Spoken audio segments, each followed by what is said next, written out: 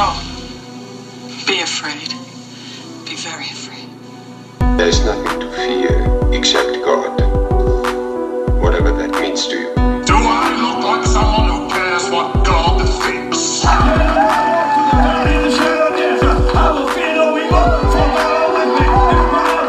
do I say this? Because we got Holy Ghost power!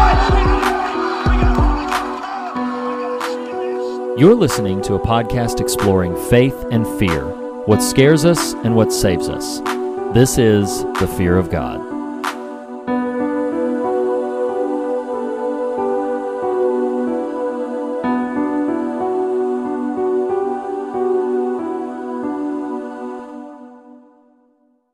Hello, and welcome to your favorite podcast at the intersection of faith and fear, where every single week we discuss what scares us in order to find what saves us. This is The Fear of God. Speaking to you right now is one of your hosts, Nathan Rouse, and typically with me is fellow co-host Reed Lackey. And Reed was here, but he mentioned needing to put in an appearance at the Cinema Club. I am not sure what he thought this was, but, whatever. While we wait on Reed, I would like to welcome to the show. First is longtime fogger, quarterly queen with the best lemon squares recipe in Woodsboro. Friends and foggers, it is Vera Gowdy. Welcome, Vera. Hey, I don't think I've ever made lemon squares, but well, you know what? It's called improv, Vera. Yes, and I have faith if I did, they'd be delicious. I'm sure that is probably true. Next, I would like to introduce a longtime friend of the show, but an even longer time friend of the hosts. She would reinvent herself, but she has no idea what to right. It is Denise Deaton. Denise, hello, welcome. And actually, I haven't been Denise Deaton for almost 13 years. I'm Denise Smith now. Look at that. Wow. Talk about a fumble on air, real time, right there. Okay. But, when Reed gets here, you know what I'm going to love about this, Denise Smith? Yeah. See, like that took work right there. Is for listeners at home, for Vera, who is here, Reed, at some point he'll be back with us. But listeners, Denise, know that Reed and I go way back. Okay. Yeah. I often refer to there's before Reed and after Reed in my life. However, what Reed may not remember or may perhaps not even know is that you, Denise, precede Reed. I do. In my life. So there's some pulling from the back catalog here. So yes, I'm thankful you're here. I am in the before Reed era. You are. Yeah. There aren't many. It's like my siblings, my parents, and you, All right, man. At some point, I wonder if Reed will show up here. Vera, Denise, y'all see if you can sort out where this year's Stabathon is going to be, while I remind listeners that here at The Fear of God, we explore. We do not explain. Except for right now, when I explain that you can find all things foggy at the Fear of God podcast.com. Things such as, and especially, how to support us on Patreon. More on that in a minute, because who is this but the man who just won't die? No, it is not Michael Myers. It is Reed Lackey. Reed. Hi, man. Hey, buddy. Nobody wanted to come to my marathon. I'm quitting Cinema Club. Nobody wants to honor Ernest anymore. Like, I tried to line it up. We had it all. Ernest goes to camp. Ernest goes to jail. Ernest scared stupid. I had them all lined up, and everybody quit the Cinema Club on me. Nobody's going to mess up my Ernest marathon this year. Nobody's going to do it. Nope. You feel quite earnest about this. That was clever. I will. I will step back and go. Yes, sir. Yeah, that's what. As we referenced last week, that's not a tip of the hat. No, that's not a tip of the hat. That is a tip of the hat. That is a squint while I look away. That is a yes. No, that's the tip of the hat. It's not an applause, but it's a tip of the hat. Sure. Nonetheless, Denise. It's so good Smith, to see you. Denise Smith. I don't know who she is, but Denise Yes. Smith is here. And Vera, it's so good to see you. Hey. Oh my God. That's We have- Vera Gowdy. I know that Yes. name. That's Yes, me. yes. You didn't know me when I had my maiden name, so we Nope. good. Did not.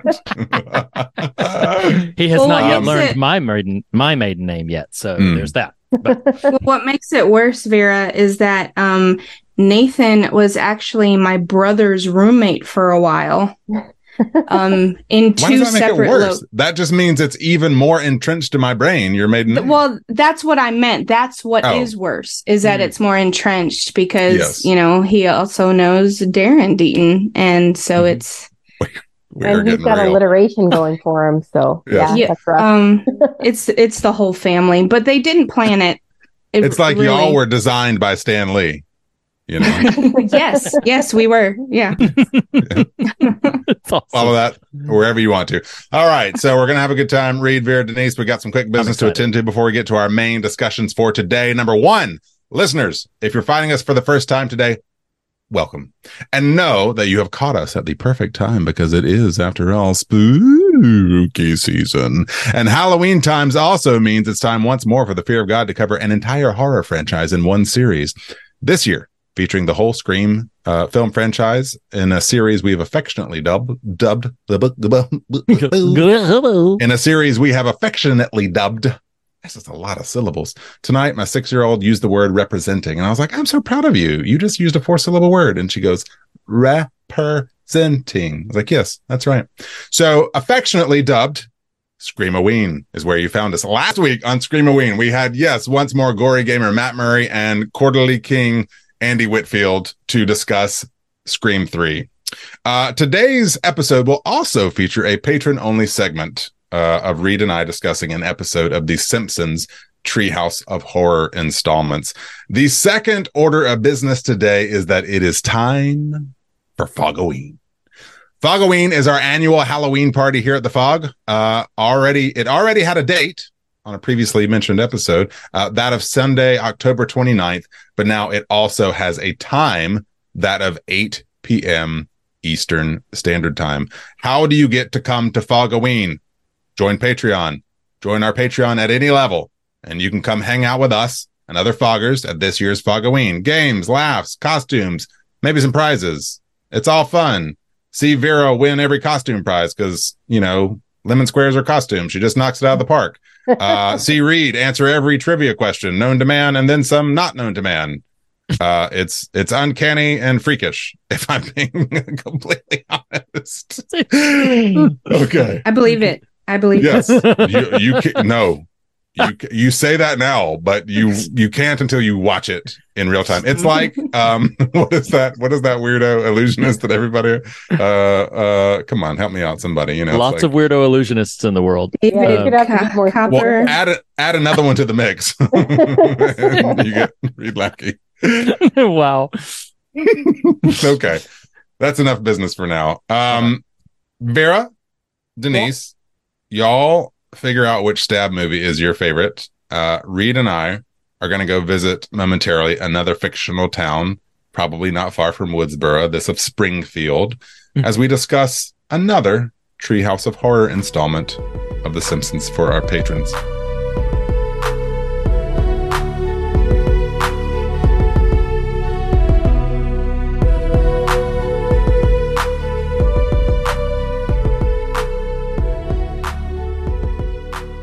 Okay, we are back from Springfield. Reed, you no longer have to wear your yellow cartoon character makeup. Aww. So that was actually very Homer. I sound tried. there. You Yeah, did. I'm And glad it landed. It translated. So we've got some fun stuff to get to here today, but one of the topmost fun things we want to get to is hanging out with Denise for a second here, or for the whole episode, but specifically we're going to highlight you here. Denise, we go way back. Yeah. To goodness gracious, 98, 99. Mm-hmm. Holy, oh my God. Well, you started at the G Dub in 98. Yes. And that's, yes. And you were there in 97? Yes, I was there in 97. And we did Rumors in 98, didn't we? We did, in fact. That was my very first My debut on the GWU stage was old Neil Simon's Rumors. So it goes And, Scream 1, Scream 2, Denise. And we killed it in that production. I just want to say, but Yeah, it kind of lives. Yeah, sure. Well, okay. Something we like to do, Denise, every time we have a guest on for the very first time, is ask you 2 questions. Okay. And those questions, and I'll state them, and then you can answer them as you want. One is sort of it. For people who aren't into horror, we usually ask kind of what got you sort of into genre style material. If I'm perfectly honest, I can't quite recall your level of total interest in horror writ large, but so I'll ask it as I would if you were, which is, do you have a favorite horror movie, or what kind of got you into liking this genre overall? And then the second one, and even though we are prone on this show to get silly, you can get as serious as you want with this. We are also prone to turn on a dime from silly to serious. But that question is, what scares you? On our show, one of the going mantras is kind of discussing what scares us in order to find what saves us. And we just always find that an interesting place to start with new folks. So to put you on the spot, Denise, what is your favorite scary movie, and or what kind of got you into the genre? Do not laugh at me when I say what my favorite scary movie is. But it is the 90s hit Urban Legends. Hey. Yeah. Yes. And that is because I love stories. So that's what that movie is about. It's about scary stories becoming real. And even though it's 90s campiness, Rebecca Gayheart, I believe, is the main actress in that. I did not look that up. Also in Scream 2, by the way. That is, yes, she is. Indeed. And so that's my favorite scary movie. I'm not huge. Was it? Let me jump in. Was it like from when you first saw it, you're like, wow, that one really had an impact on you, or it's kind of grown in your esteem over time, or? No, from the first time I saw it, I just really liked it. All those 90s like scary movies that basically started with Scream, the first Scream. Because I remember seeing Scream in the theater. Yeah, and Urban Legends, and I Know What You Did Last Summer. I Know What You Did Last Summer too.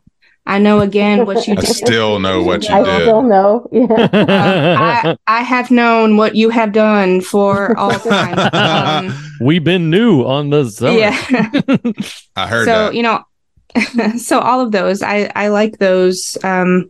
Those I liked them then, and I still like them now, even though there's a lot of stuff that doesn't quite carry on. But so I'm not huge into the scary movie genre, but I don't hate it, and I don't shy away from it either. I just don't have a whole lot of people in my life who also like scary movies.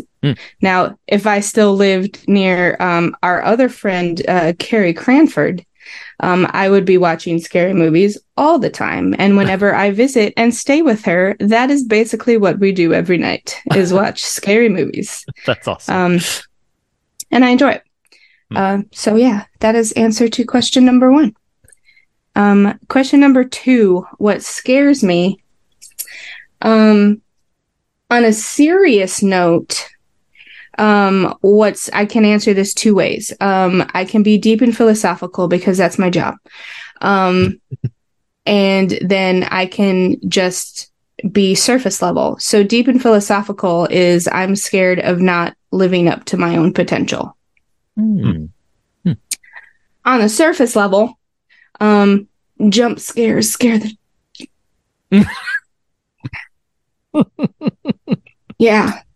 Yeah, when I'll be watching a movie and I know something is about to jump out, I will go like this.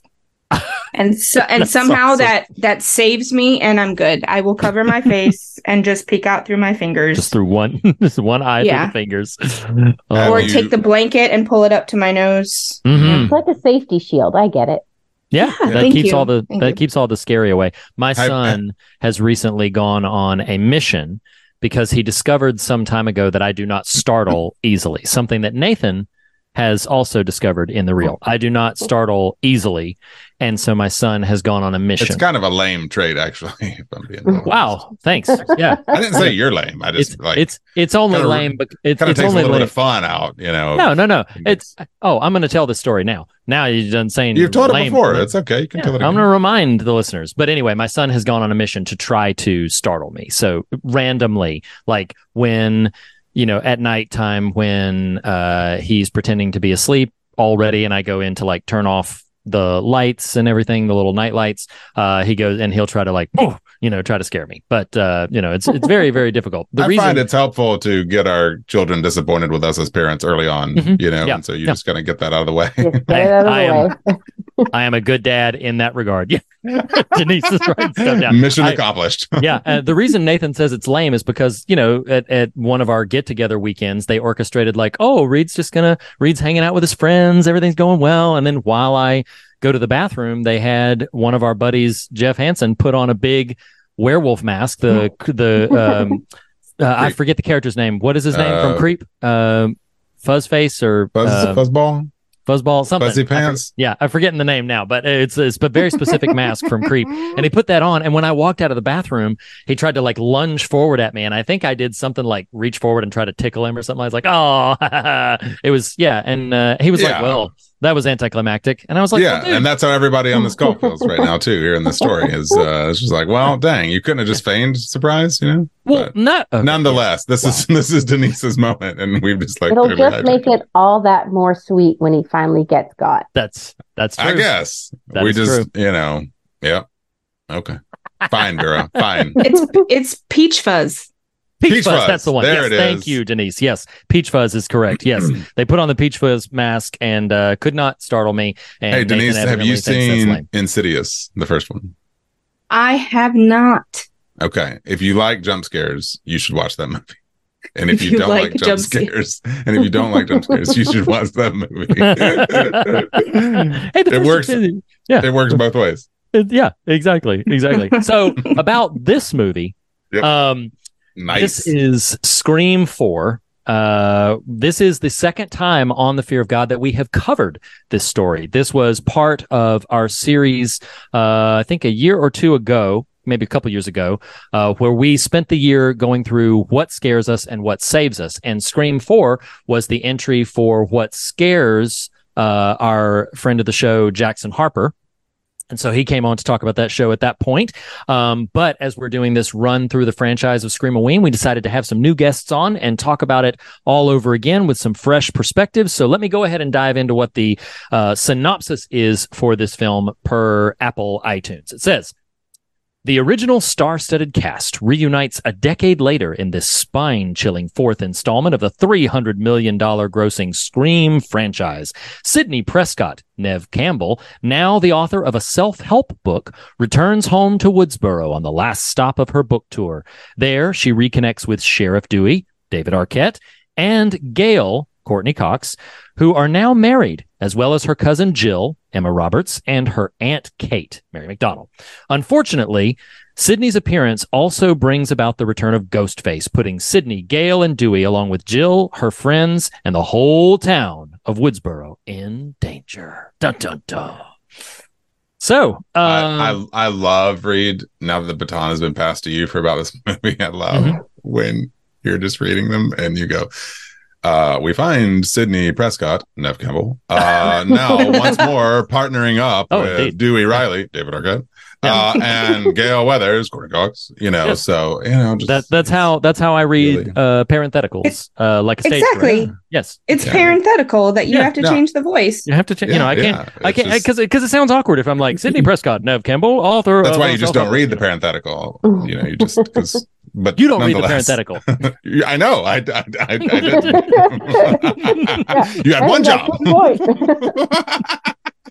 Oh man. Okay, so While I've rudely interrupted you, I want to throw out that this, yes, as you mentioned, is a redux of Scream 4, and that first aired June 22nd, 2021. So just over 2 years ago. Ooh, very, very nice. So we've spent a little bit of time getting to know Denise. I'm going to give her a breath and go to Vera. Vera, what is your, not only your sensibilities and your experience with this film in particular, but the Scream franchise as a whole? It's the first time you're on talking about Scream. So, how do you feel about the Scream franchise, and what's the deal with Scream 4 for you? What is the deal? I like the Scream franchise. I watched the first one on my 16th birthday. That's what we did for my birthday party. We rented Scream and watched it at my house. And this is just a weird random factoid about where I grew up. So I grew up in a town west of Toronto called Mississauga. And Nev Campbell is also from Mississauga. Oh. And her dad was a drama teacher at a school called Lorne Park. And everybody wanted, like when I was growing up and I was high school age, everybody tried to go to Lorne Park so that they could get drama from Nev Campbell's dad so that he could be their drama teacher. It was like a weird thing growing up where I grew up. She's Canadian. I appreciate that. I like the Scream franchise. I have fond memories of it. I got to meet most of the cast very recently.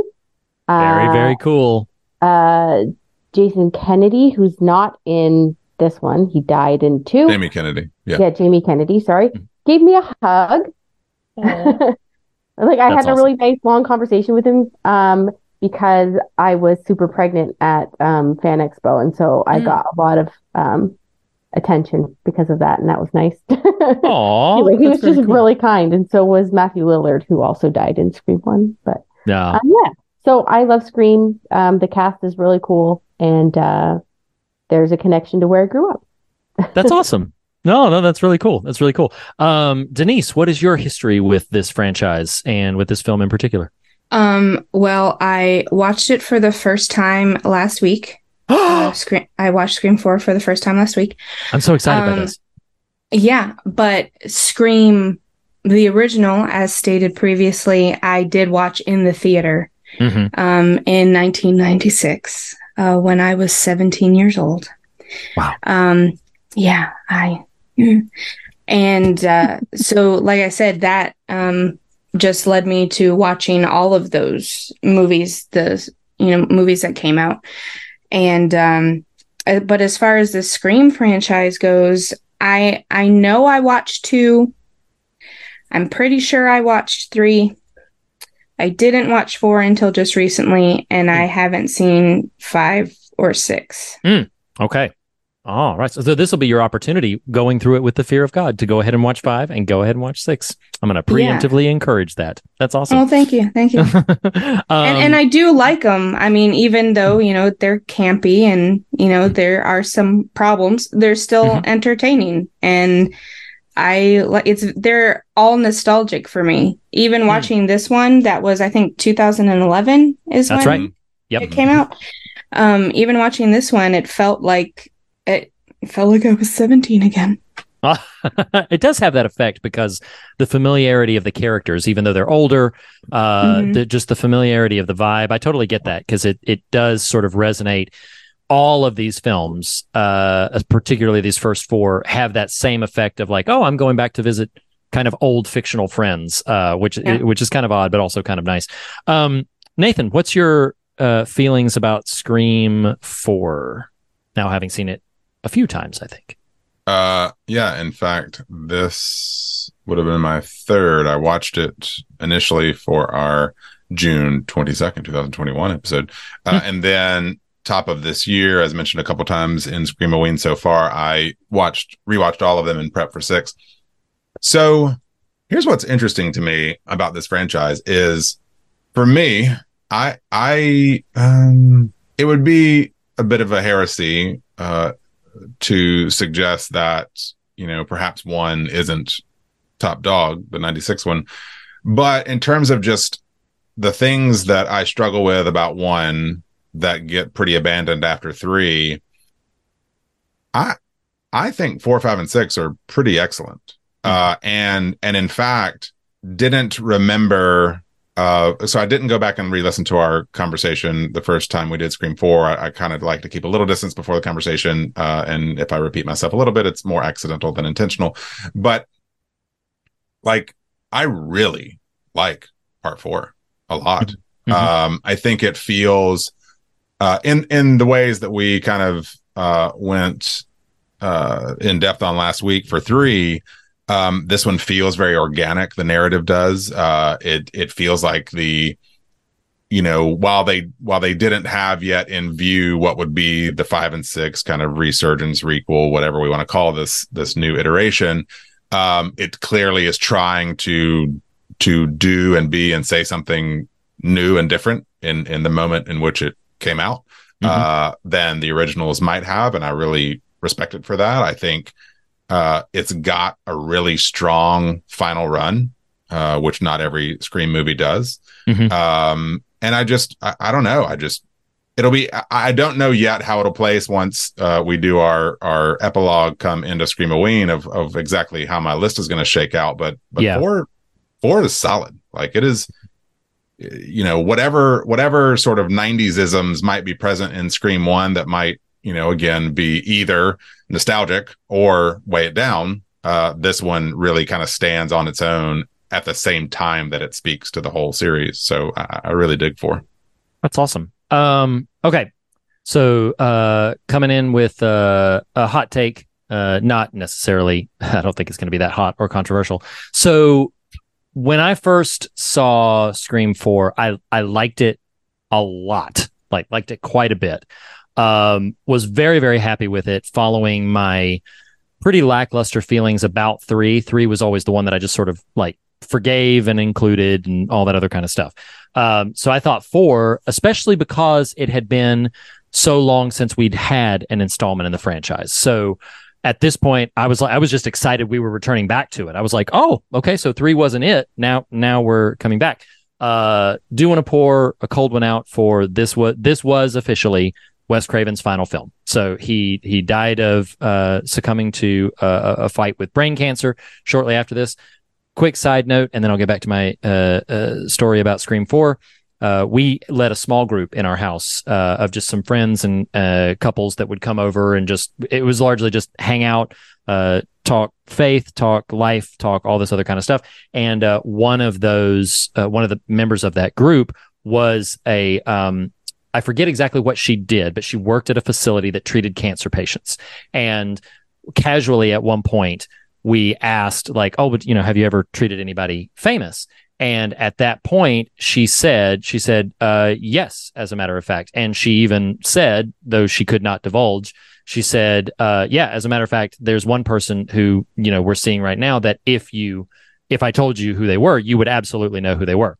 Couple years after they had passed, she revealed that was Wes Craven, who was coming to her facility. And she said he was a lovely individual, obviously very burdened by his illness, but said he was always very kind and very lovely to all the staff and everything, which heartened me because I love the guy and his films, most of them. But back to Scream 4. When we were getting Scream 4, I was super, super enthused just because I was eager to go back to it and see what it was like. I was enthused that all the original creative team was back. Kevin Williamson's back writing. Wes Craven is directing again. We've got the cast back. I had my expectations curbed because of Scream 3, but when I went into it, I was like, yeah, that was really good. I really liked it a lot, but it always sat at this place that was just kind of okay, I just really liked it a lot. Part of what I love about these franchise runs when we go through them is the way they can recontextualize a thing. Scream 4, cutting to the chase, I friggin' love it. It rose so much in my estimation this viewing. I think kind of to what you were talking about, Nathan, about the way it's constructed. Dare I say, I think this is one of the singularly strongest scripts in the franchise. Now, I'm going to have to rewatch 5 and 6, but I think of the 4 that we've already done, I think Scream 4 is one of the best scripts. I do think the original has so much invention and has a lot of ingenuity to it that gives it bonus points, but this is such a well-constructed script. There's lots of little lines early on that when you know what's coming, are like, oh wow, you were just putting it out there right there. My favorite example of it is in her very first scene, Hayden Panettiere, when she's seeing Jill come to the car. And as Jill is walking to the car, she says, before you get in the car, you have to promise not to kill me. And I'm like, oh, that's great, because she's the killer. So anyway, I just love this. My last comment of pouring affection on this is, Vera, you and Denise have not had the chance to hear our Scream 3 episode yet, but I take it to task pretty, I don't know if I would call it viciously, but I take it to task. Here's my last comment on this. The thing about Scream 3 is Courtney Cox's bangs. Oh, man. They're awful. They're terrible. Yeah. But I take Scream 3 to task pretty well. This is my comment, and this is the potentially most controversial thing I'll say on this. I feel like Scream 4 is Scream 3. I feel like this is what Scream 3 should have been. That if you erase, I'm not suggesting we do this. It's fine. It's in the franchise. But if you were to erase Scream 3, and let's imagine that Scream 2 was 97 and you didn't get another thing until 2011, it is pretty much seamless. If you jumped right from 2 into this one, you can imagine that all of these people have progressed on the path that they were on, and here they are. And it is also engaging with the conversation about movies in a far more interesting way than Scream 3 was. It takes our characters to lots of the same progressions that Scream 3 kind of did, but does so in a more organic and more cohesive way. So this was the first time this stood out to me in this viewing, where I was like, this is Scream 3. Like, Kevin Williamson and Wes Craven got to come back and close. It's not a trilogy anymore. It's a franchise, but they got to close this trilogy with a de facto fourth part that only in a couple of lines gives lip service to the fact that Scream 3 ever existed, but otherwise can stand on its own as a continuation of the franchise. If you wanted to just imagine a world where Scream 3 didn't exist, you could. And so I love it all the more for that. So there's that. There's my take on Scream 4. Listen, so, a therapist friend of mine once said, life is trading up problems.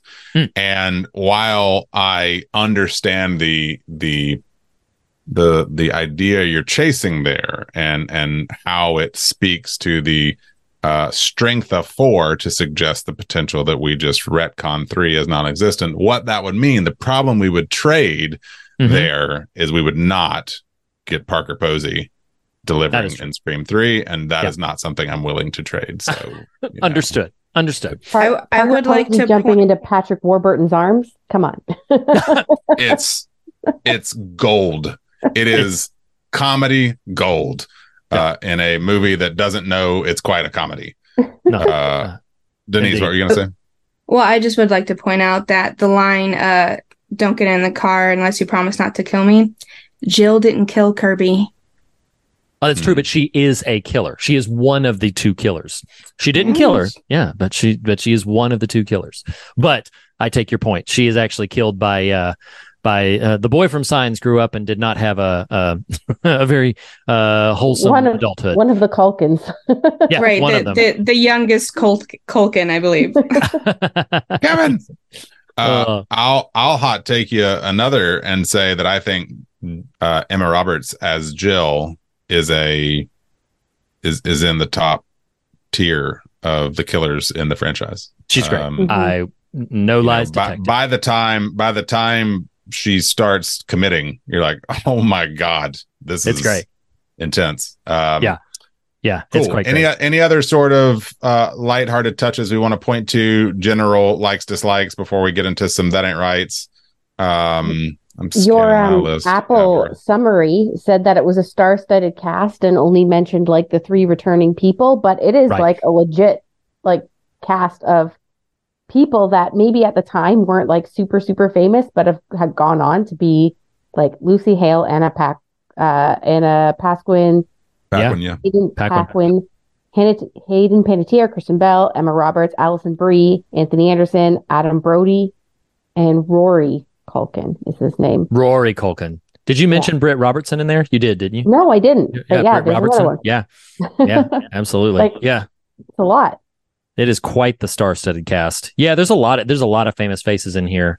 I think I'll just briefly mention. Now, this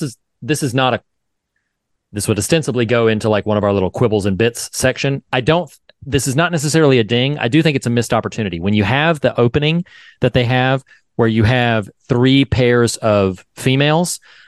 I think it would have been interesting and cool if at least one of those pairs had been dudes, just one of them. Like, if you can make it the opening of Stab 7 if you want, you can make it the very beginning or whatever. I think it would have been kind of cool to vary that up just a little bit and have it be 2 dudes in there. They don't have to be of any particular station, or they don't have to be gay, they don't have to be roommates, they don't have to be friends, whatever. But I just think changing it up a little bit, strangers.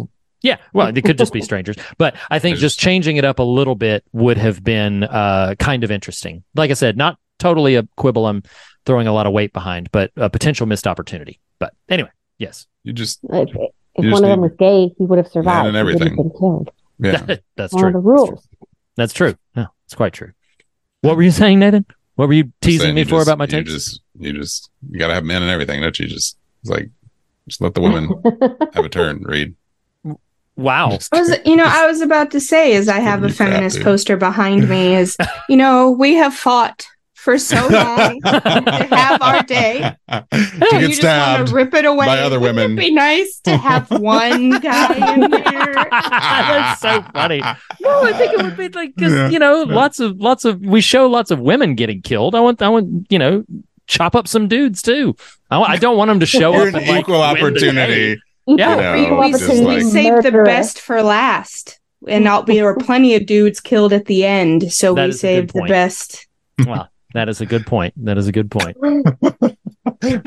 Before this gets any more awkward, all right. So, any other sort of touch points we want to look at before we get into That Ain't Right? I'll say, at least for me, I do really love how this film turns the dial up. Like, at this point, you have Scream 1 in 96. You've got this one 14 years later, almost 15 years later. And so the Gen 1 actors, they're full on adults. Like, these aren't, even pretending to be teenagers anymore. And I just love what that gives them the opportunity to do. And one thing I wrote down that I loved specifically is how David Arquette takes the Dewey character, what could have been a kind of phoned in role over time, and really turns it into this lived in kind of performance. And specifically the line where he just says, I think he's musing about the distance he's feeling from Gail. And he says something about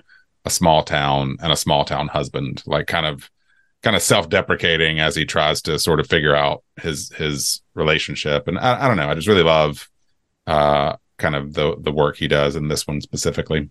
Awesome.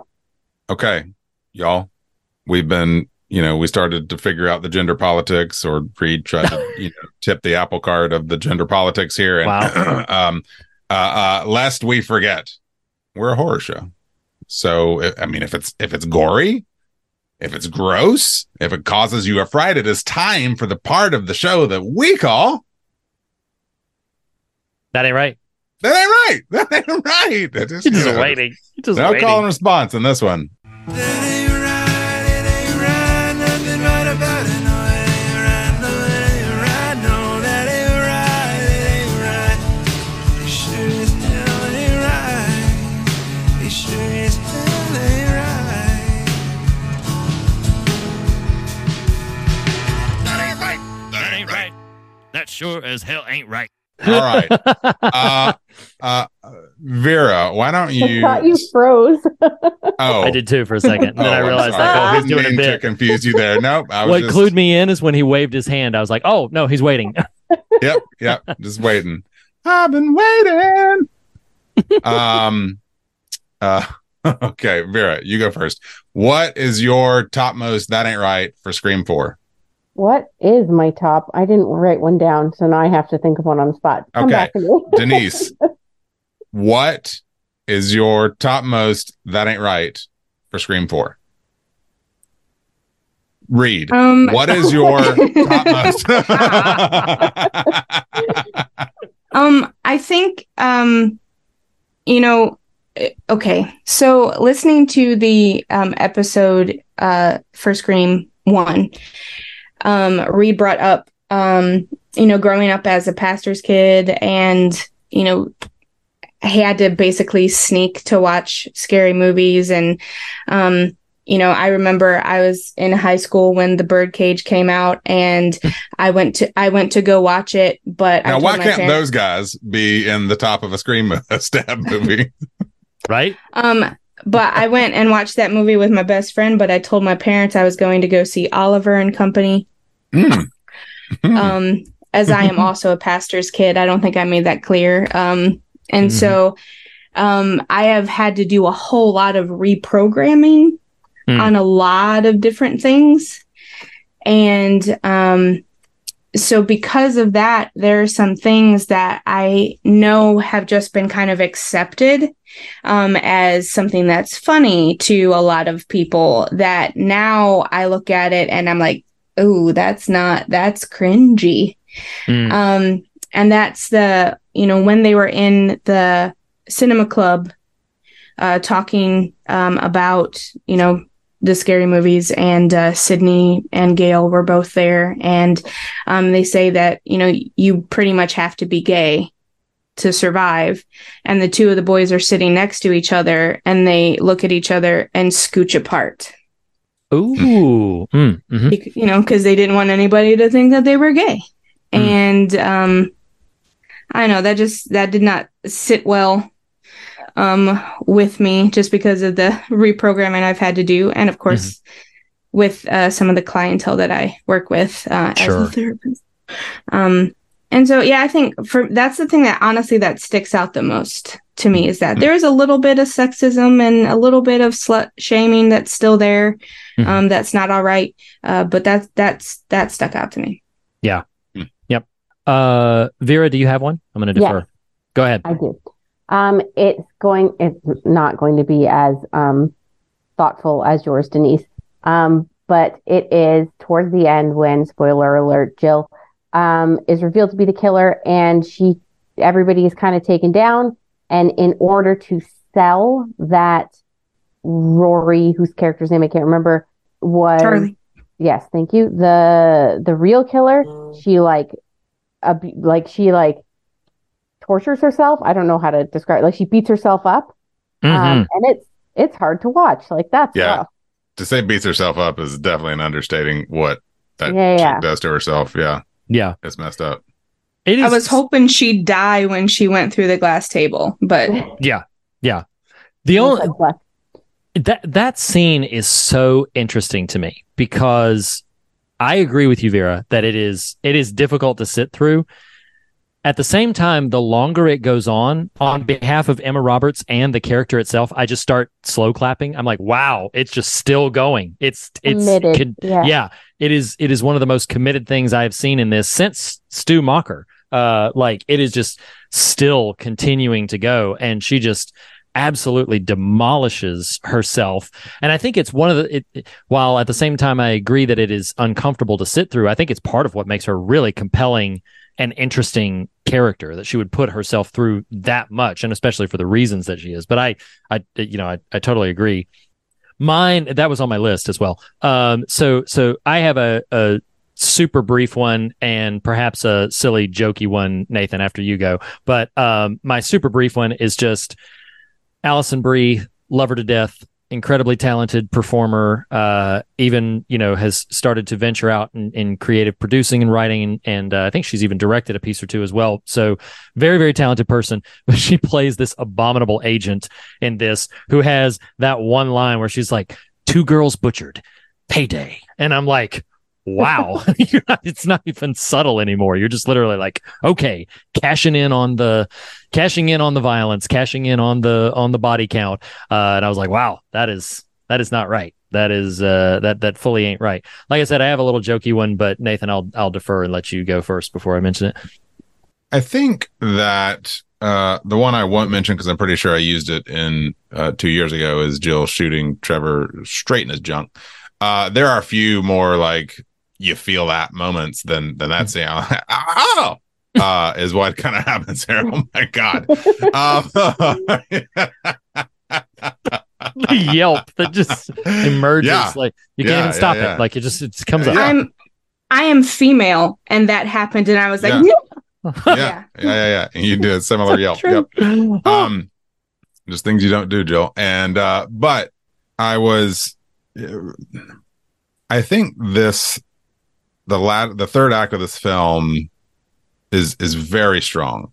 I think if there's any weak part of the movie, it might be the Stabathon, that just rolling in the hay, and the just the set piece of it is a little, doesn't work for me totally, but that's kind of small potatoes really, because I think this third act is so strong. And I think for me, this viewing 3 Hayden Panettiere, her performance really stood out to me a lot. Like I think an initial take on this movie might be, oh, she's the cool girl, and Emma Roberts is the disaffected girl. Like, you can type them if you want, but I really think she's just really delivering quite well. And I don't envy creative types sometimes who are architecting,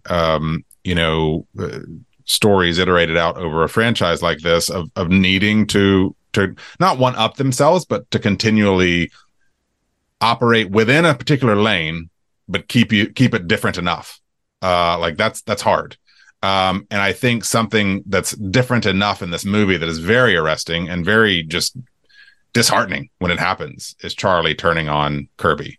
That is a very just sad scene. It's brutal. It's violent. It's disheartening. You're in.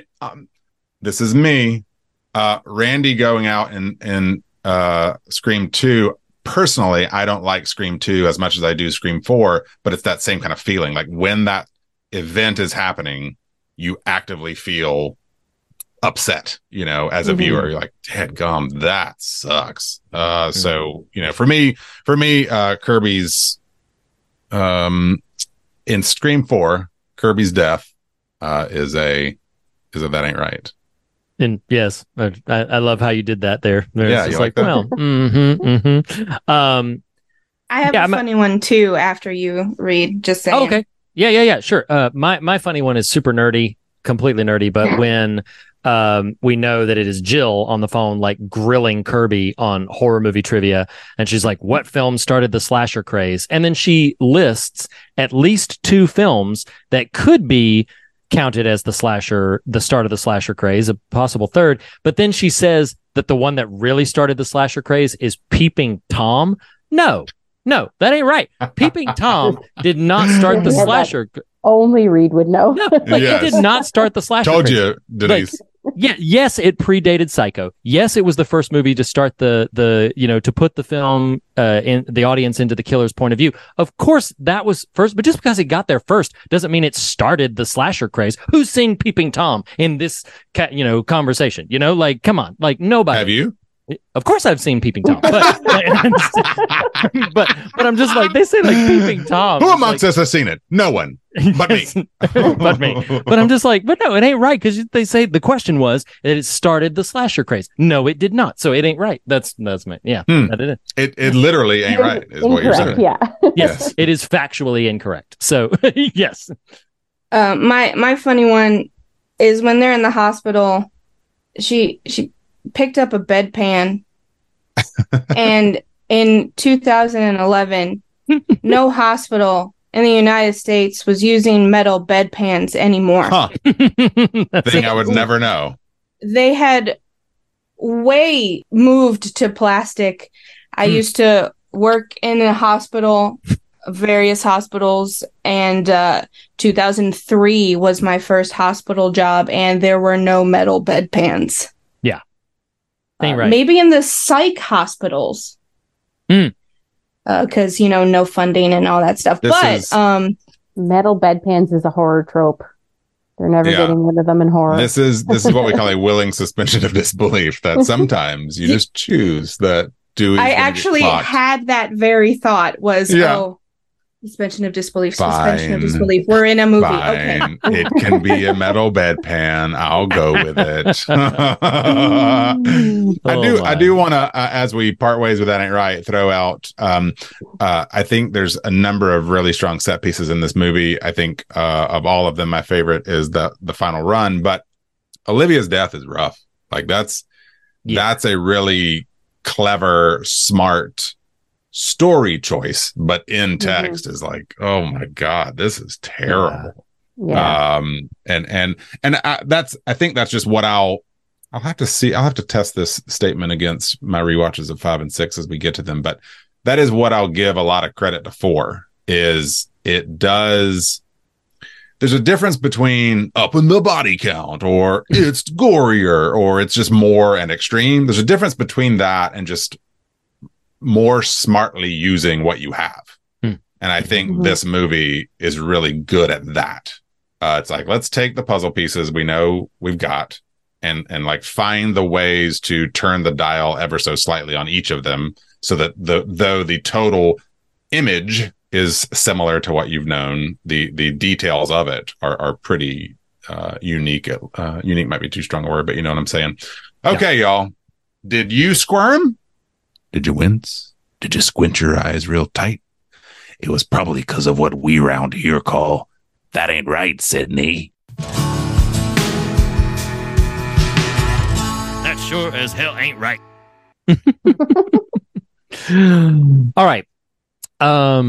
Denise, Vera, you both are our guests. So I'm going to invite the either of you. I can select if you want me to, but either of you to kind of jump in if there's something about this film. Actually, you know what? I take that back about inviting either of you. Denise, I'm going to call on you because I'm very curious to hear what your experience was watching this for the very first time. So I think all of us had seen it before.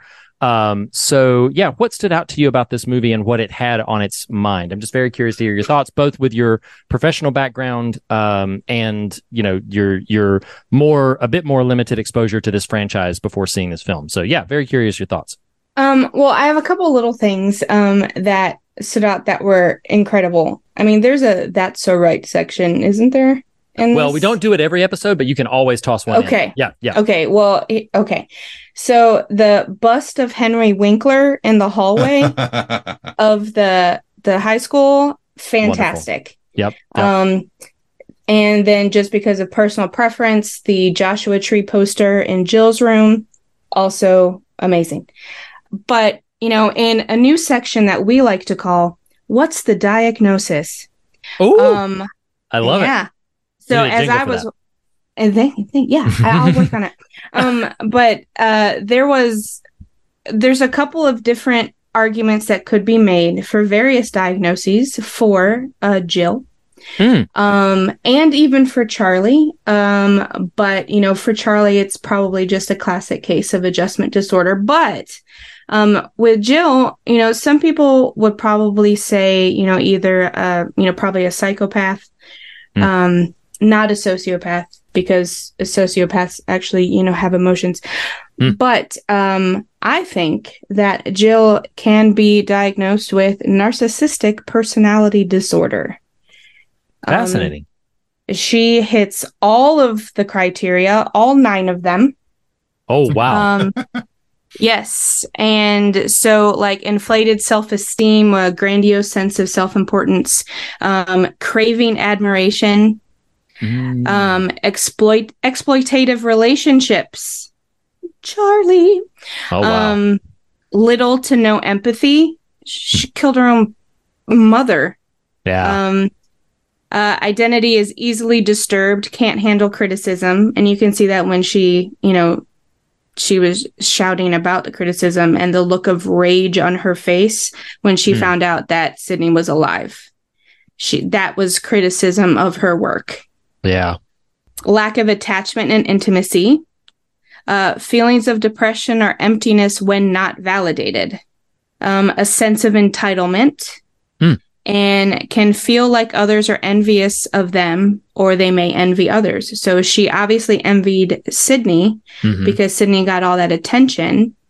But she wanted others to be envious of her, as she, you know, the lone survivor, the hero. Right.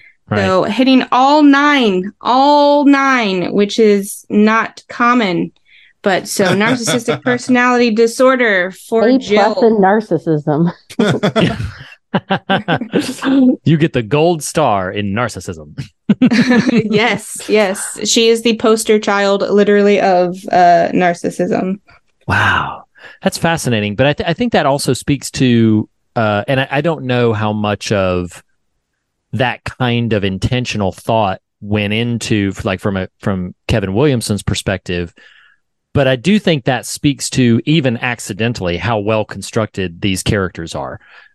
Yes, the performers are doing an outstanding job, but I do think the new characters are all really well formed in ways that not all of the sequels introduce fully formed characters to us out the gate.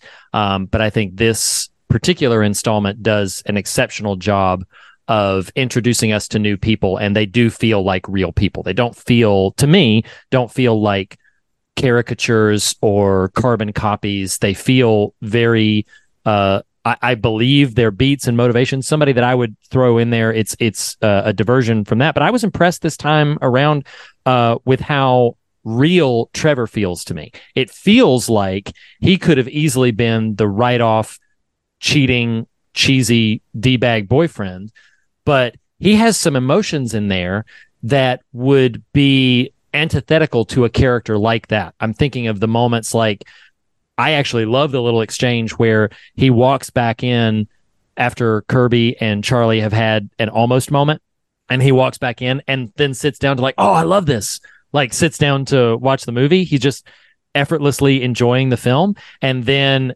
when Charlie walks away, he's like, wait, did I just interrupt something right here? Like, like what? I loved some of his reactions that I feel like would not have been necessary. It's just more fully formed as an actual person than just a series of stereotypes. And I think you, Denise, have identified even in The Killer, where Jill is going to just go completely off the walls at the end, it's still cohesive to a certain strain of thought. Again, as you put it, all 9 qualities being rare to mark the checkbox for. But no, I think that's very astute. I appreciate that. I appreciate that analysis and insight. Vera, what do you think about this film? It is my second favorite of the franchise. Wow. Scream 1 beating it only because of nostalgia, quite frankly. Sure. But yeah, I think I echo everything that you've said, is that it is well acted. It is well written. It is like a return to form for the franchise. Mm-hmm. And yeah, I appreciate it for what it is. I'm glad it exists. Yeah, nice. So, Nathan, unless you're sitting on something, I'll keep you. Are you sitting on something? A chair. Besides a chair? Are you sitting? I wasn't going to do it, Vera. That long pause you felt there was me like, do I do it? Yeah. Do I do it? Vera's got your back. Did it for me. So I appreciate that. I mean, you are, yes, but I also want to be sensitive to, No. I'm inviting. I'll have opportunity to share my thoughts. So I'm inviting. What you got? I think that, and I do think this is intentional, but one of the thematic strengths of this movie, and that really, again, I'll have to kind of test this against a 5 and 6 rewatch eminently, but that raises it above most of the whole run is the thematic through lines, and how it feels like in 96 Scream, they did a great job constructing a strong scene between two dickish characters, right? Mm-hmm. Like, that's why the Stu Billy stuff works. It's just a really well executed bit of kind of scripting and construction, but it's not a button on or a realization of thematics. It's just kind of a story punctuation mark. Mm-hmm. I think what's so powerful about 4 is what Jill executes is a thematic realization as well. It's both of those things. And something that I think is really powerful in this movie is just it's not a throwaway line, but it's delivered. It's you could sort of blink and you miss it, but it's there. And I think it's relatively early. But Dewey says one generation's tragedy is the next one's joke. Mm. And there is kind of like Alison Brie's doing a bit of a higher comedy sort of piece a little bit in this, but overall it's a more earnest take. in the franchise, and I think there's a somberness to it. I think there's a, oh my God, why are we still having to deal with this kind of aspect to it, but not in a like, oh, not again, but in a just like, holy cow, really? And I think there's just something really important to, well, I'll frame it this way. You know, we're all of at least approximately relatively similar age. And I don't know if this happens to y'all sometimes, but there are times where the burden of watching others make jokes of others' tragedies is just exhausting. If this makes sense.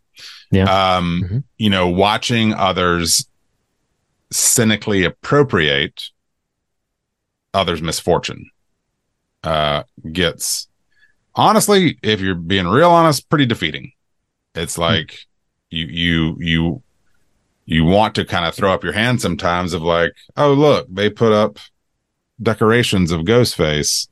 Cool. Yeah. You know, like, what are we going to do? Like, it's so overwhelming. The weight of trying to staunch that tide is a very nearly impossible task. It feels like sometimes. I'm thinking specifically some of the stuff I listen to, like I haven't read this book, but I do have it in the house. One of the Newtown parents wrote, and just watching, you know, it feels like Newtown, that tragedy is sort of it's an access point. If you study some of this stuff, it's an access point of mis and disinformation era in our country. And so I've observed just through some of the outlets I listen to over time, people interact with some of those parents and hear from them and watch how they've had to suffer. You know, the initial suffering is traumatizing enough, much less the residual suffering that, in this movie's words, one generation's tragedy is the next one's joke. The ability to capitalize on, like literally monetarily, the tragedy of others in a very cynical way.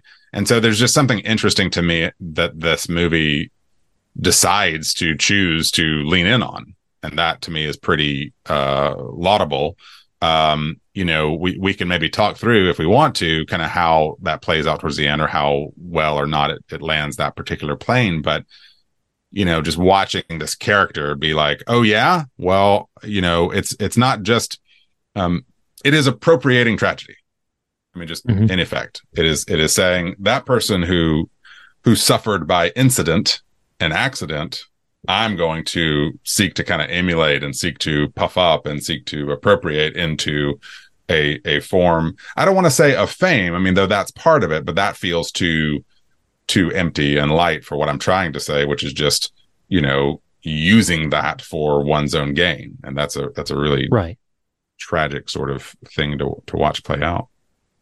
Well, and you brought up about us all being of a similar age, and I think the reason why that hits differently at our age is because we've all experienced tragedy of some sort to some degree, whether it's our own or someone close to us, you know, with our, you know, being the age that we are, even 9/11, a collective, you know, trauma. Yeah. And so we've all experienced it. And so watching that play out where you can identify because of your own personal tragedy is if someone made a joke of that. And that could be why it's more difficult than it is. And you even see it play out in the very end, where, you know, they're talking about how, yeah, the killer is always right behind you. And that's her own personal tragedy. And she turns around and shoots Jill. And, you know, she even realized her own tragedy, had to live through it again so she could survive. She could come out of darkness. Wow. To quote the book by Sidney Prescott. So, but I think what's interesting about, I have experienced and I think these are two different things. Please forgive me for how clunky this expression is about to be. I do think there is a way in which I'm going to call it good-natured humor can hold a restorative and healing power.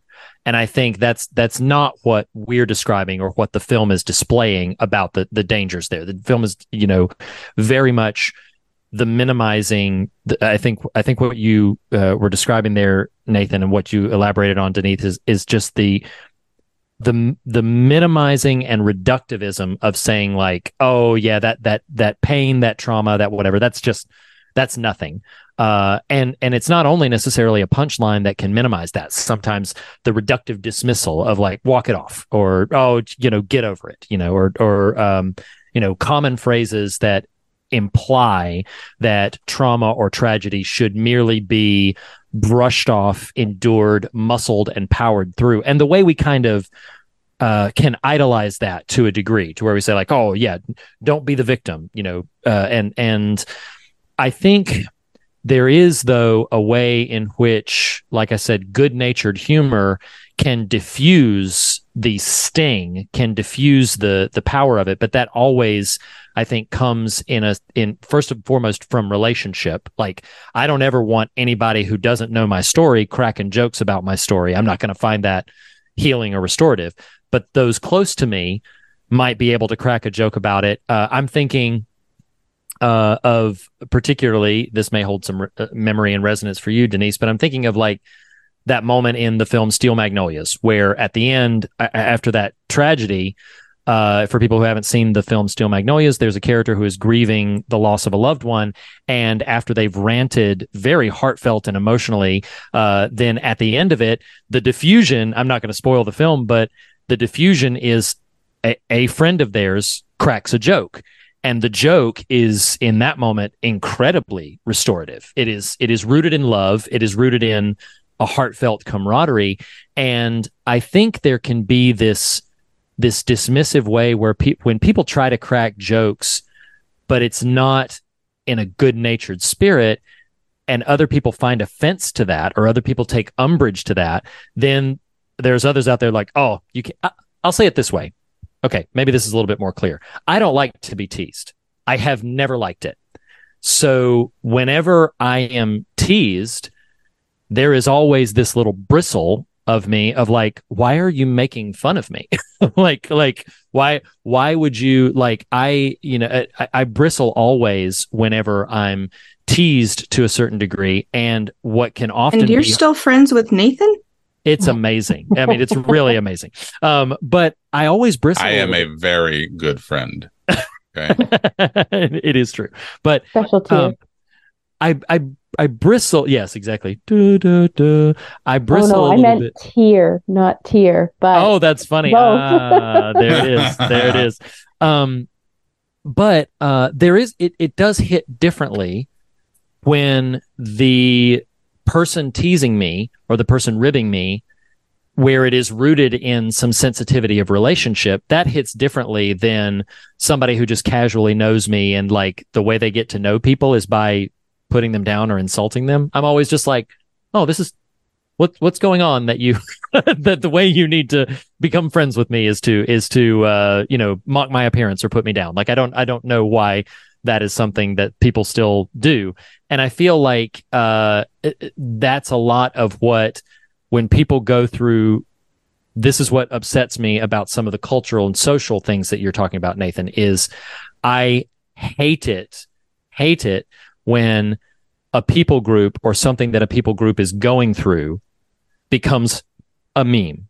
I really despise that trend when suddenly it is reduced to a punchline, because it is a way for other people to avoid sympathy for what is happening, to put their mind and heart inside that meme and then scroll past it. Like, oh, yep, dude, we're just going to scroll past it. And I'm bothered by that as a mentality. I'm bothered by the people who can so easily and quickly package that there and then just brush it away. I wanted to kind of respond to that moment, but I have one more thing that I wanted to point out. Is there any other thoughts on that before we leave it? Mine would be sort of branching off from it, but would take us in a different direction. So I don't want to, if anybody else has more to comment on that, I want to just take a beat. Nope. Well, I do actually. Yeah, go ahead. And I'll be quick. No, you're fine. But for those listeners who are unaware, I'm a therapist. I'm a licensed professional counselor. Been doing it for over 15 years, yada, yada. And one of the things that makes me a good therapist, which, like Nathan is a very good friend. I am a very good therapist. And one of the things is because I do have a sense of humor. Yeah. And I am able to, make someone feel more comfortable just because I've got a sense of humor. I'm not going to joke about your tragedy. I'm not going to joke about what you're going through, but we will laugh sometimes. And there is a restorative quality to that for sure. There's a reason why there's a cliche that says laughter is the best medicine. Right. There's a reason for that. And so just, a therapist approved. Nice. No, that makes a lot of sense. Well, I'm also the reason I'm a very good friend is I have a good sense of humor too, Denise. And so that's, it just kind of carries forward. And hopefully a good therapist. Hopefully I'm a good therapist. I mean, not professional have a good therapist. Oh. Yes. Hopefully you have a good therapist. Well, exactly. I'm glad you're here, Denise. So speaking of which, he rolls out a big, Rolodex of things. Settle something here for us. I'll direct you to my website. Okay, do that. I'll give you a click. I do want to be at least nuance a little bit. So at least for me, just because some of the language steered this direction, I think for me, the one generation's tragedy becomes another one's joke had less to do with humor as much as it had to do with a sort of cynical robbing of weight. It's you could probably term it a cynical detachment. Yeah. Good way to put it. Yeah, unable to empathize with the people that are standing right in front of you. So like a cynical detachment, let's have fun with this.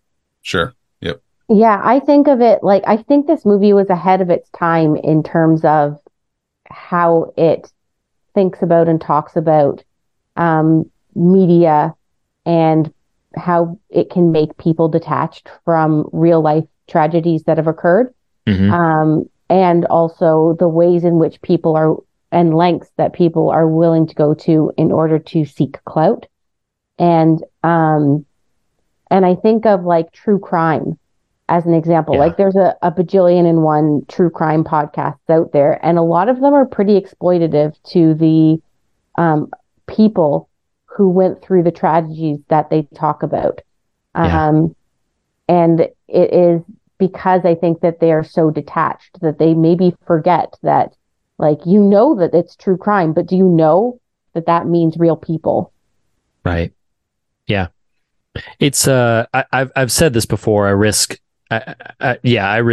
beating it to death to say this, but I do get bothered by the stories of real tragedies. Those are hard for me to digest when I hear about what really happened to real people. And I've said this before. I think I said it on our Redux episode of Scream for this franchise. But like, yeah, it just I can line up 20 slashers in a row and will be relatively unfazed by what I see on screen. But it does not take more than one or two briefly written news stories about violence happening to a real person somewhere, and I grow much more upset by that reality than I ever do anything that happens in the fantasy. But what's the kind of branch off that I find interesting, I will need to rewatch 5 and 6 before I completely rest my weight here.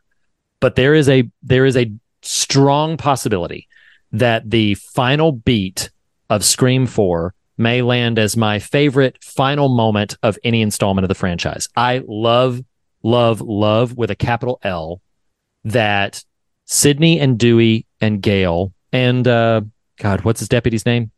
Jill? No, Judy. Jill's the killer. Judy, yes. Deputy Judy. they're all kind of nursing their wounds and resting, having survived in the quiet, in the distance. And then what we are left with, and I think it's very intentional, is Jill has died, but what are the reporters outside saying? The reporters outside are commenting on like her story's an inspiration to us all, because they don't know what's transpired inside. And the last they heard, she was the sole survivor of this big massacre. And I think that ending on that note was incredibly intentional.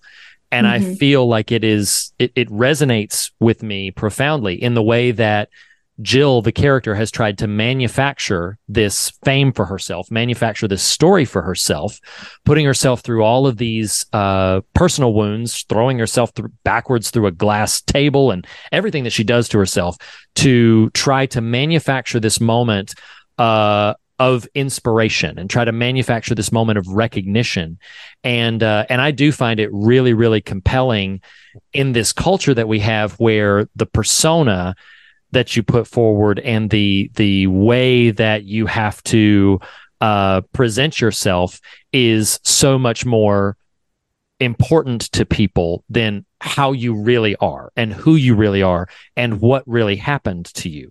That's endlessly fascinating to me, that there's this addiction we have to the way we are perceived. And there's this addiction that we have to, we talked about it a little bit on our Scream 2 episode about theatricality and the way we sort of perform for everyone. But I think this one, kind of branching off of that a little bit, and the reason I say it could be a de facto Scream 3, maybe cast Parker Posey somewhere in there. She can be a cast member somewhere.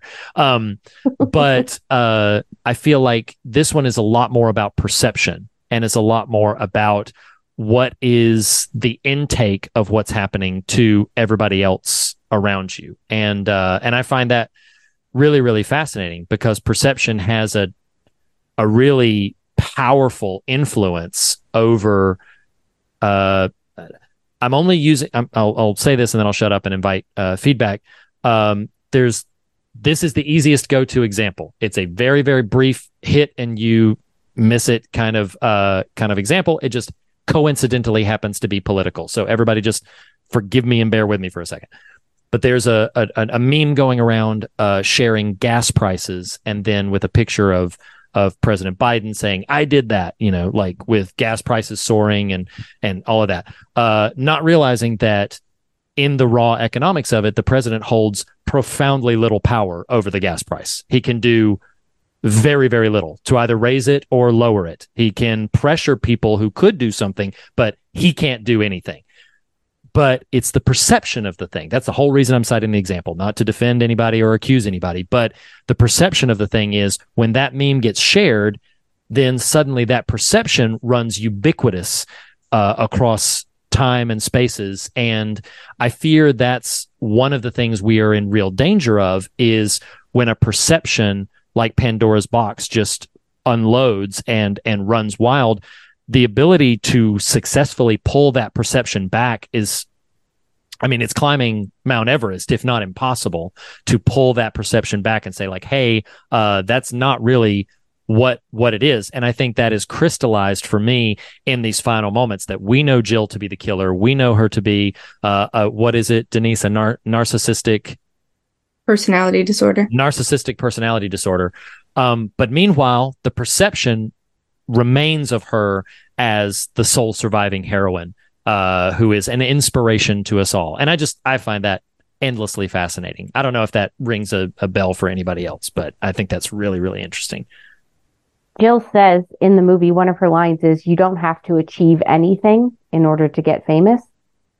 And that's essentially what happens to her in this movie, right? Like, her goal is to just become a victim of circumstance, like Sydney was, in order to get the fame that Sydney had.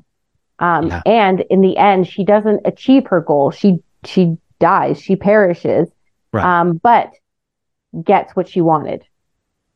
And that's great. Yeah. Yes. Yeah, that's really, really good. I also think about... Oh, no, you go ahead, Nathan. I've talked enough. I was just going to say, I think, the more I ponder it, the more this film, this entry in the franchise does so far best something that I feel like we've at least pointed to before with Scream, which is that its strength is the fact that anyone can wear the mask, which is a dark inversion of, Spider-Verse. But this movie is basically one of the first that's taking that theme to task. It is because most of them, it's just about sort of a schlocky killer romp, right? That's kind of. I'm not saying there's nothing there. I am saying it doesn't care to get deep. And this one is at least up till now, 1 through 4, the only one that is actually like, oh yeah, here's what we have. Here's what we can play with, sure. And that's what is the power someone holds. We we haven't covered 5 on the show, but you and I have talked about 5 before, and how when one of those killers gets revealed, you're like, okay, this isn't physically possible that is who this killer is. I don't personally care that much, but it does stand out. This movie is basically saying, okay, now you're missing the point if that's what we're getting hung up on, because the point is it's about obscuring oneself. It's about manipulating reality to achieve a particular outcome. And that's, effectively what this particular entry is about. Yeah. I mean, every single kill had a purpose. Whereas with some of the others, it was just oh, you got in my way, or, oh, this could be fun to kill this person. But, there was a plan. Every single kill had a purpose for Jill. Maybe not so much for Charlie, but for Jill, every single kill had a purpose. Even her mother. Yeah. Yeah.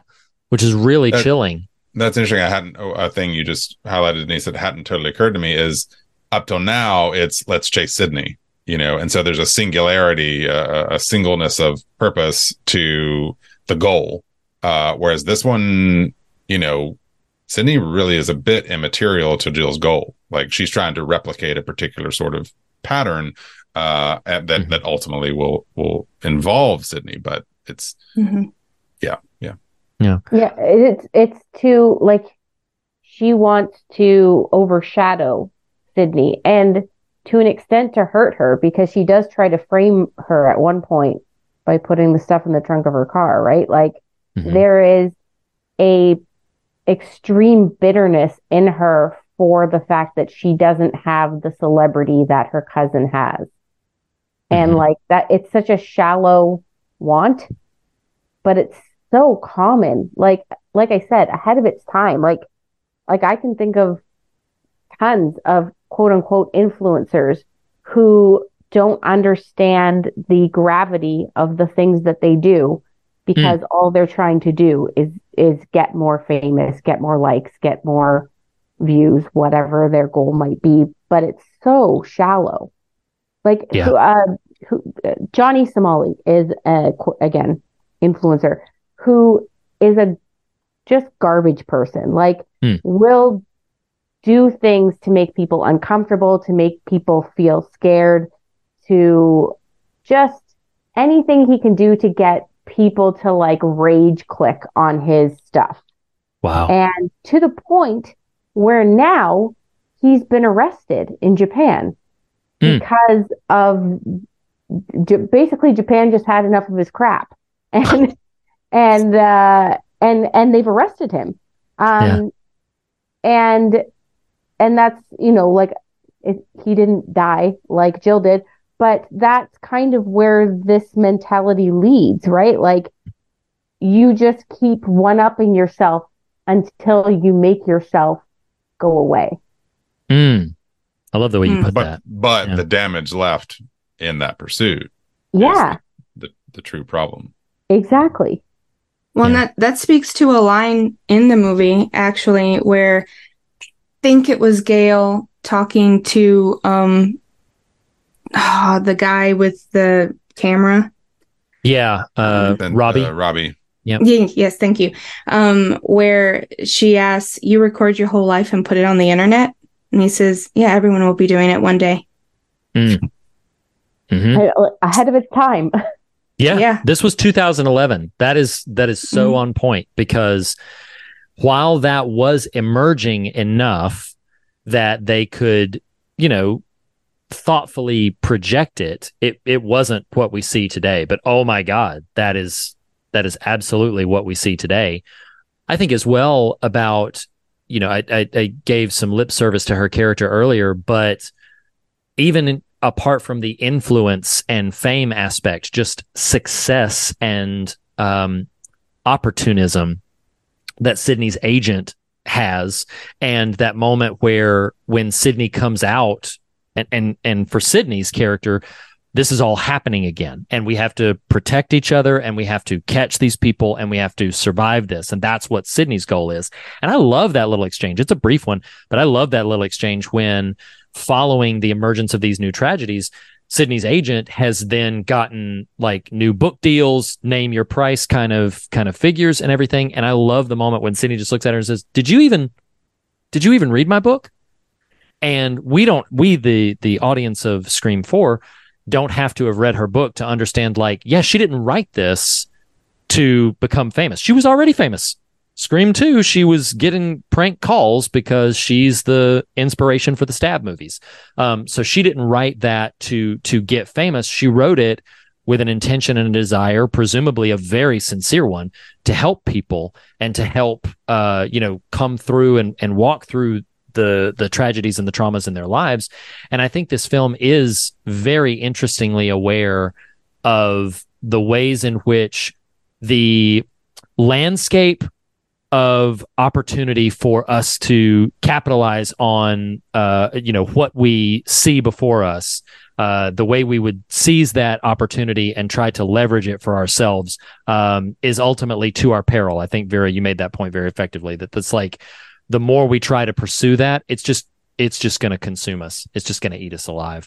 Well, okay. So this is the moment at which I will say, we have two more little segments to do, but before we leave the heart of your conversation, I just want to give a brief opportunity. If there's any aspect of this film that somebody's like, oh, nope, I came ready to discuss this and haven't had the opportunity. If not, we'll go to our Ghostface Kills Hall of Fame and Fog Meter and wind it down. But does anybody have anything to throw onto the Scream 4 love or the Scream 4 pile before we do that?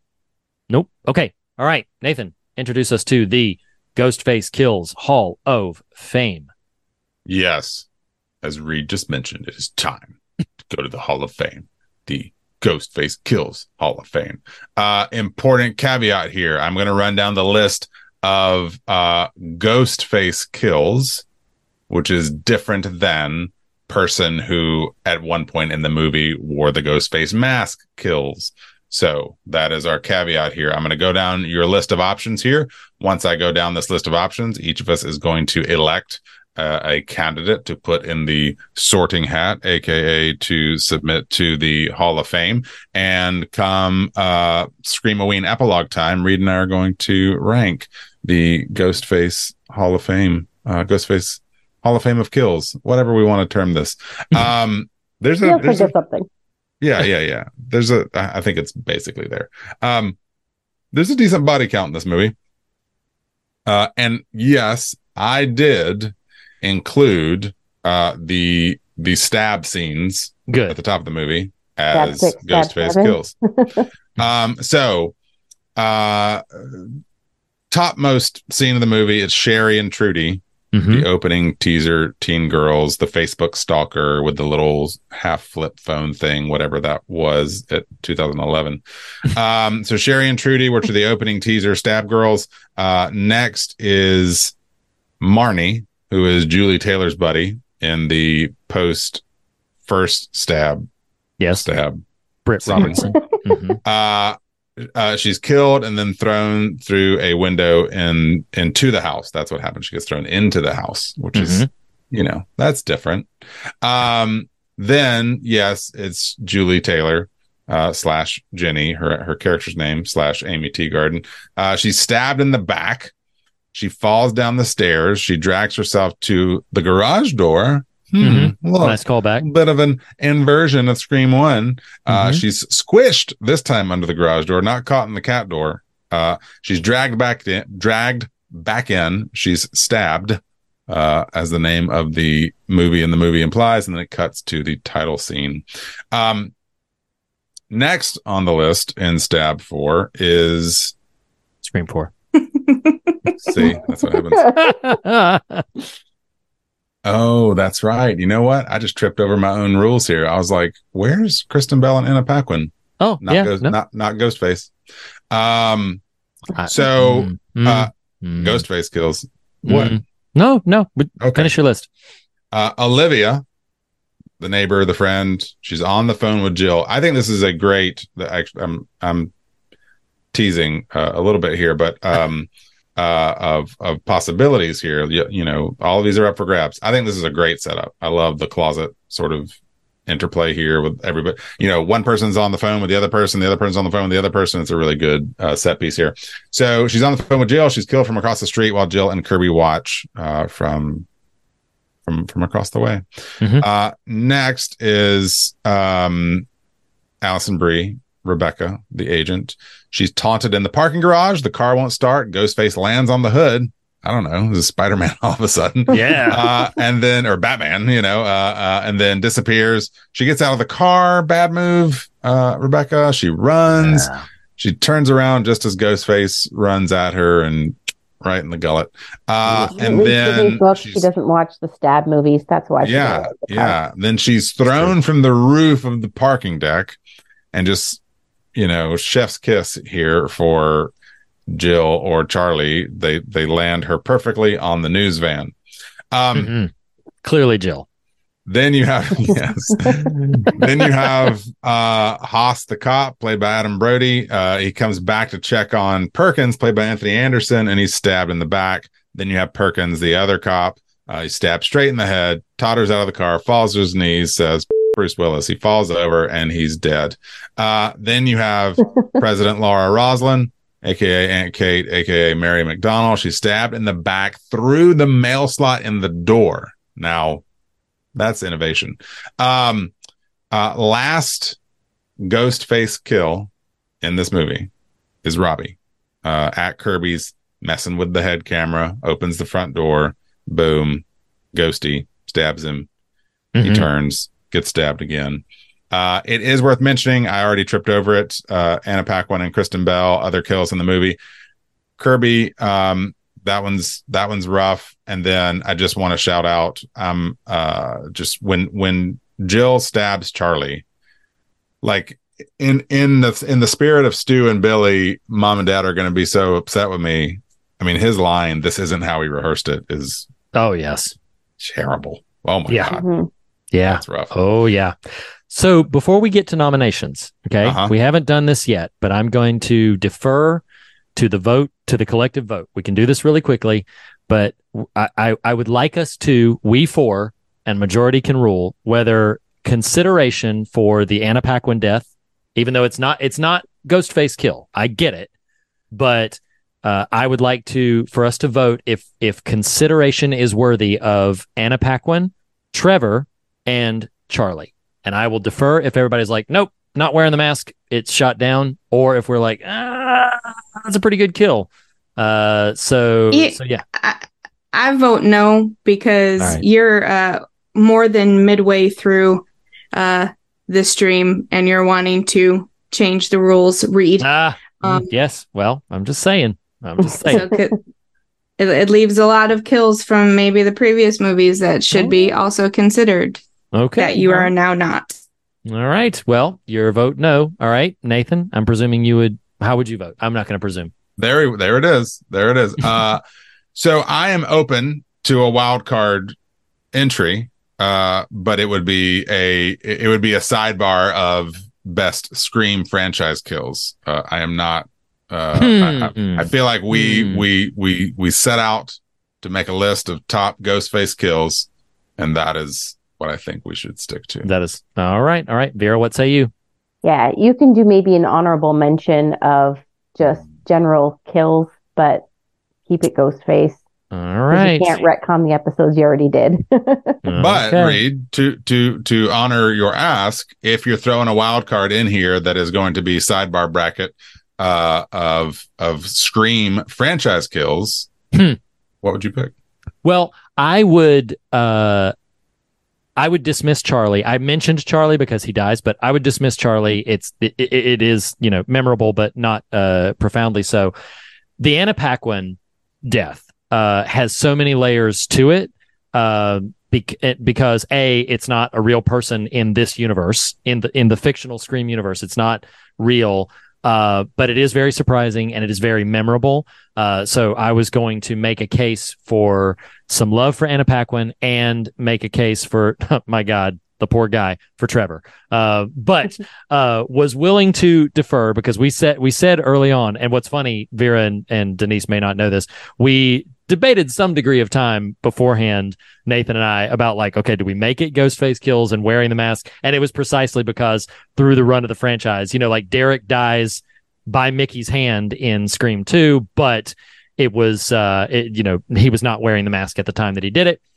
This installment is the first time that there has been enough, to Denise's point, I'm midway through stream, but this has been the first time that I've been willing to raise my hand to try to make a case for one because I think the kills are so memorable. The previous ones, I was like, that's not memorable enough for me to fight for. Yeah. These are. And so I'm like, I would love to at least have a conversation about it, but was willing to defer. You can, hey, make a secondary list that Scream franchise kills. Oh, don't invite Lackey the Listicle to do that because he will. He will rank every kill in the Scream franchise. When Veronica Mars stabs Rogue, that was very shocking. Mm-hmm. I mean, that was Anna of Arendelle stabs. Well, at the time, she was Veronica Mars. Oh, that's fair. That's fair. Okay. Yes. Nice, Vera. Nice. All right. Voted down and deferred. So those are our kills. So after that diversion, Ghostface kills Hall of Fame. Denise, who are you submitting to the sorting hat for the Ghostface kills? Who is your candidate of choice? I'm giving you top pick. If you want to defer, you can. If you know there's three of them that I'm struggling to pick through. I mean, of course, the first, I want to say Olivia because it was so horrific, and I want to say the mom because again, that's so horrific. But I think I'm going to go with the stabbing in the head. The cop, yes. And because what area of the brain that's affected by being stabbed in the head like that is exactly what happens to him as he's dying. And, the sporadic talking, Bruce Willis and, that's what happens. So and it's brutal. And so it is brutal. What's really funny about you saying that is on our first, I don't remember a ton about our first Scream 4 conversation, but I do remember me being like, what? This doesn't make any sense. How are you stabbed straight through the skull with a knife? And he's still, again, suspension of disbelief. I was able to go with it, but you were just like, no, that is what would happen if you got jammed through the forehead. It is quite accurate. Yes. 6-inch knife. Had he survived, he would have had memory loss. But he wasn't Bruce Willis, so he can't survive. Exactly. He would have struggled with like simple things in life, like putting a jacket on when it's cold and saying no and things like that. But had he survived, but he didn't. But he did not. All right. Perkins, it is into the sorting hat. Vera, what about you? I'm gonna go with Mom through the mail slot. That's rough. It's unpleasant. It also gave me Men flashbacks to the mail slot. Remember that movie? Oh, I remember Men. I don't remember the mail slot. I don't want to remember it though, so don't remind me. I will not recall for you. Oh God, what a gross movie. Reed, what? Now, what's interesting? This is not worth a conversation, but I just want to mention it. I thought this when you said it, Nathan. I would need to go back before I'm going to put any profound weight. I don't think there's a mail slot. I think it's just through the door. No, I don't. And I could be wrong about that. It's through the mail slot. Okay. I'm probably wrong. I do know that she's sitting there. Should have done. A I stump know. read. It has I know. My memory of it is not being through a mail slot. And the reason I'm even pointing it out is because I remember thinking it would have been easier if it had been through a mail slot because there would have already been a flap open for it. Right. But instead, I think the force is through the door just straight to her head. But It's not. it's not. It's a mail slot. There's three to one, so I'm clearly wrong. But where Nathan was wrong is he said that she got stabbed in the back through the mail slot, but it was through the head. It's through the back of the head. Yes. Yeah. That is Well, true. okay. Yeah. Okay. Well, I mean, into the back of one's body. My apologies for mislabeling that particular part. So we've got we've got Perkins. Goodness gracious, get us out of here! I'm falling asleep. And wow, dude. Checked on body parts. We've got Perkins. We've got okay. Mom. And then Reed, did you pick? You haven't picked one yet. No, I haven't picked. So I am going to go with. I am going to hope that this happened. It failed me on Scream 2, and I didn't pick one, and then nobody picked the other one that I was thinking of. So I was like, crap. But I'm going to go with the one that truly does stand out to me, and hope that Nathan, you pick my other one, but I don't know. I am going to go with the agent, Rebecca Walters. I think that garage scene is really suspenseful. I think her death is pretty effective. I like seeing that. I love Alison Brie, but I like seeing that character go out. And then the chef's kiss coup de grace of the long plunge down from the garage door landing onto the car just tops it all off. So mine is Rebecca Walters, Sydney's agent from the parking garage. So that's my pick. Well, my pick would have been Officer Perkins, but Denise won that one.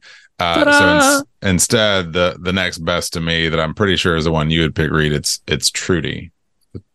Yes, yes, it was Trudy. I'm just kidding. It's not right up top. Yeah. No, absolutely, it is Olivia to me. Perkins and Olivia are the front runners here. For a second, I was like, "Wait, nobody picked Olivia?" Yeah. Right. That was the one. Well, I was worried. I was worried Reed was going to take Olivia, and while I don't disagree, the Alison Brie sequence is good. It's not my favorite, and the one I would have chosen first. I mean, the Olivia sequence is why. Now, Reed, we talked last week on Scream 3 about how you almost have to decouple yourself from expecting Scream out of Scream 3. Sure. But yeah, of course, something like that Olivia sequence is why we show up to these movies. Not because we're sadistic mofos, but it's like, wow, this is call a spade, but or Reed. He disemboweled her. Yeah, that's the other thing is you see the aftermath too. It's all right there. Yeah. Worst part about I meant more just the narrative suspense of them seeing across the way and the helplessness. Mm-hmm. Worst part about that whole thing is that then Sydney grabs the door and slides down, and I'm like, oh, the blood. Oh, yeah. I'd be lying if I said I didn't think the same thing. Yeah, I mean, literally, I'm just like, oh, don't no, you don't. Why'd you have to slide your hands down the so unsanitary. Anyway, okay. So, all right. So those are our Kill Hall of Fame. We have inducted in Anthony Anderson's cop Perkins, F. Bruce Willis. We have inducted Kate Roberts through the mail slot, Mama, Rebecca Walters, Sydney's agent, and Olivia Morris, the closet fake out scene. Truly, truly epic. But the other measurement and our last segment, what we have dubbed our fog meter. This is the way we gauge these films, not on their quality, but on their gravity, their heft, how much they ask of us as a viewing audience. So, I will start this off with our guests. We rate these on Fear and God. Denise, you are brand new to the show, but I know you are not new to the fog meter, so I am going to invite you to give me both your fear and your God measurement at the same time. Well, the reason why I'm giving these numbers is because of the same sort of idea of it's fearful because of what it asks for us in a psychological sense. Mm-hmm. You were talking about Sydney outside Olivia's room, and then, Jill runs in and she is now put in a position where she has to shield her from the horror. And, there's a whole bunch of little things like that through it that it's not just the jump scares and the slasher. It's a whole bunch of other stuff too. So I think on the fear meter, I'd probably give it a solid 6. All right. I would go higher, but then I think of like other movies that would be higher in the fear part. In the God part, again, because of the gravity of what it makes us think about human nature and, the psychology of it all, I would probably give it a good 7, maybe even an 8. You want to go 8 or do you want to go 7? You can go 0.5. You can go 7.5. 7.5. Look at that. Nathan loves Thank it. you, Vera, for that. You're welcome. Nathan loves it when we do that. Okay, so thank you for Guests can do whatever they want. that. Vera, what would you give for the fear and the God measurement Scream for? I think that as much as I like the Scream franchise, I don't find them particularly scary. But there are some harrowing and like gross moments. So I'm going to go with a 5. All right. For fear. And for God, I think that this movie is very intentional, and like the Scream movies, it does like to spell out kind of what its themes are, because that's the whole meta concept of the franchise. And I like that even though Jill is related to Sydney, it's not really like they're not Skywalkering it like some of the other entries into the Scream universe. And so they actually have like real commentary that at the time, I think that they were foreshadowing what the dystopic world we live in now. And so I'm going to give it a 9. All right. Very, very strong showing. Nathan, what would you give it for fear and God? I've made the comment a couple times during Scream Halloween so far that at least up till now, I don't. Casey Becker in Scream 1, notwithstanding a few other pockets, opening of Scream 2 would fall outside of this, but largely they aren't that scary. I do think this one raises the bar a bit on its overall output of scariness and just kind of menace and kind of chilling aspect of it. And so I think for me, I'll give it a 6. I think that's pretty fair. I think what I find most interesting about this entry, pivoting to the God meter, is it realized, okay, well, it's not so much about a character putting on the mask to obscure identity for a self-seeking goal. Like the mask gets used in this to push an ideology, really. I mean, to push forth thematic ideas, and to me, that's pretty interesting. That had not been done yet in this franchise. So I'll give it a 7 on the awesome. God meter. My answers are not going to be terribly dissimilar. I feel like it is it's back to, I think Vera was the one who said it's kind of a return to form. I think in terms of suspense and outright terror capabilities, I think it's elevates significantly from Scream 3, but even is a high watermark for the entire quad of films that we had up to that point. So I think I'm going to comfortably land at a 7 for the fear measurement. And I think it has a lot on its mind. And I think it does so, it expresses and explores those ideas pretty effectively. So possibly being a bit generous, but on the God meter, I'm going to go an 8 for myself. And I feel like this is a film that is exceptionally well constructed and very thoughtful, and is a high watermark for this franchise and for slashers in general. And that means that we give Scream 4 a solid 7 out of 10 on the fog meter. Very, very substantive showing. I think might be the highest fog meter so far of this franchise thus far. So not too shabby. But perhaps the easier question to answer here is, would we recommend it? Reversing the guests a little bit. Vera, would you recommend Scream 4? Yeah. That's it. Come on. Yeah. Denise, Period. would you recommend? End of sentence. Denise, would you recommend it? Well, to quote the famous Vera Gowdy, yeah. So awesome. Of course. Nathan, would you recommend it? Well, to quote the famous Denise Smith quoting the famous Vera Gowdy, yeah. Yeah, absolutely. I feel I've expressed before that I loved this film. The high watermark for me. So I think I read there was a review of this film that I just really, really loved. And I think the review was written by Nathan Rouse, but he was quoting Denise Smith at the time, who I think was going back to Vera Gowdy, who once said, "Yeah." This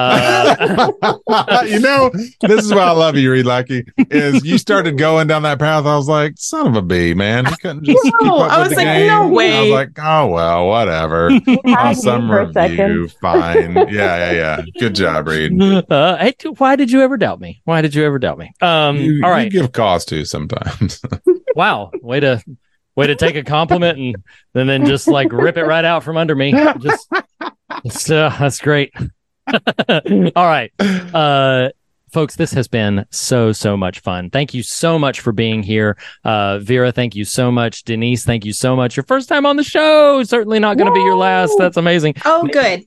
Yes. Nathan, thank you as always. Listeners, thank you as always. Next week, listen, it's Screamoween. We're into October now. We are trekking right along. So next week, we're going to be going to none other than Scream 5. So, catch that movie, Denise, or any other people that you have not seen Scream 5 yet, please see it.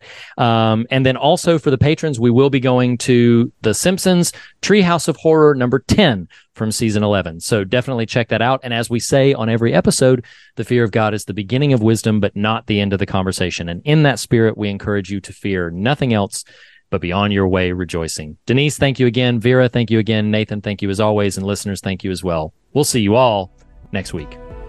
See ya, Lackey. The fear of God is the beginning of wisdom, but not the end of the conversation, and you can continue the conversation in a variety of ways. Start by visiting thefearofgodpodcast.com for links to our social media and episode archive, essays, merchandise, and more. If you love what we do, consider becoming a patron by visiting patreon.com/thefearofgodpodcast, where you will unlock exclusive bonus episodes, extended standard episodes, online events, and so much more. Special thanks to Jacob Hunt of TracerMatula.com for our artwork. Our assortment of talented musicians, Andrew Nelson, the Island Family, and Jackson Harper for our varied show tunes. And to Lee Wright and Reed Lackey for our theme music.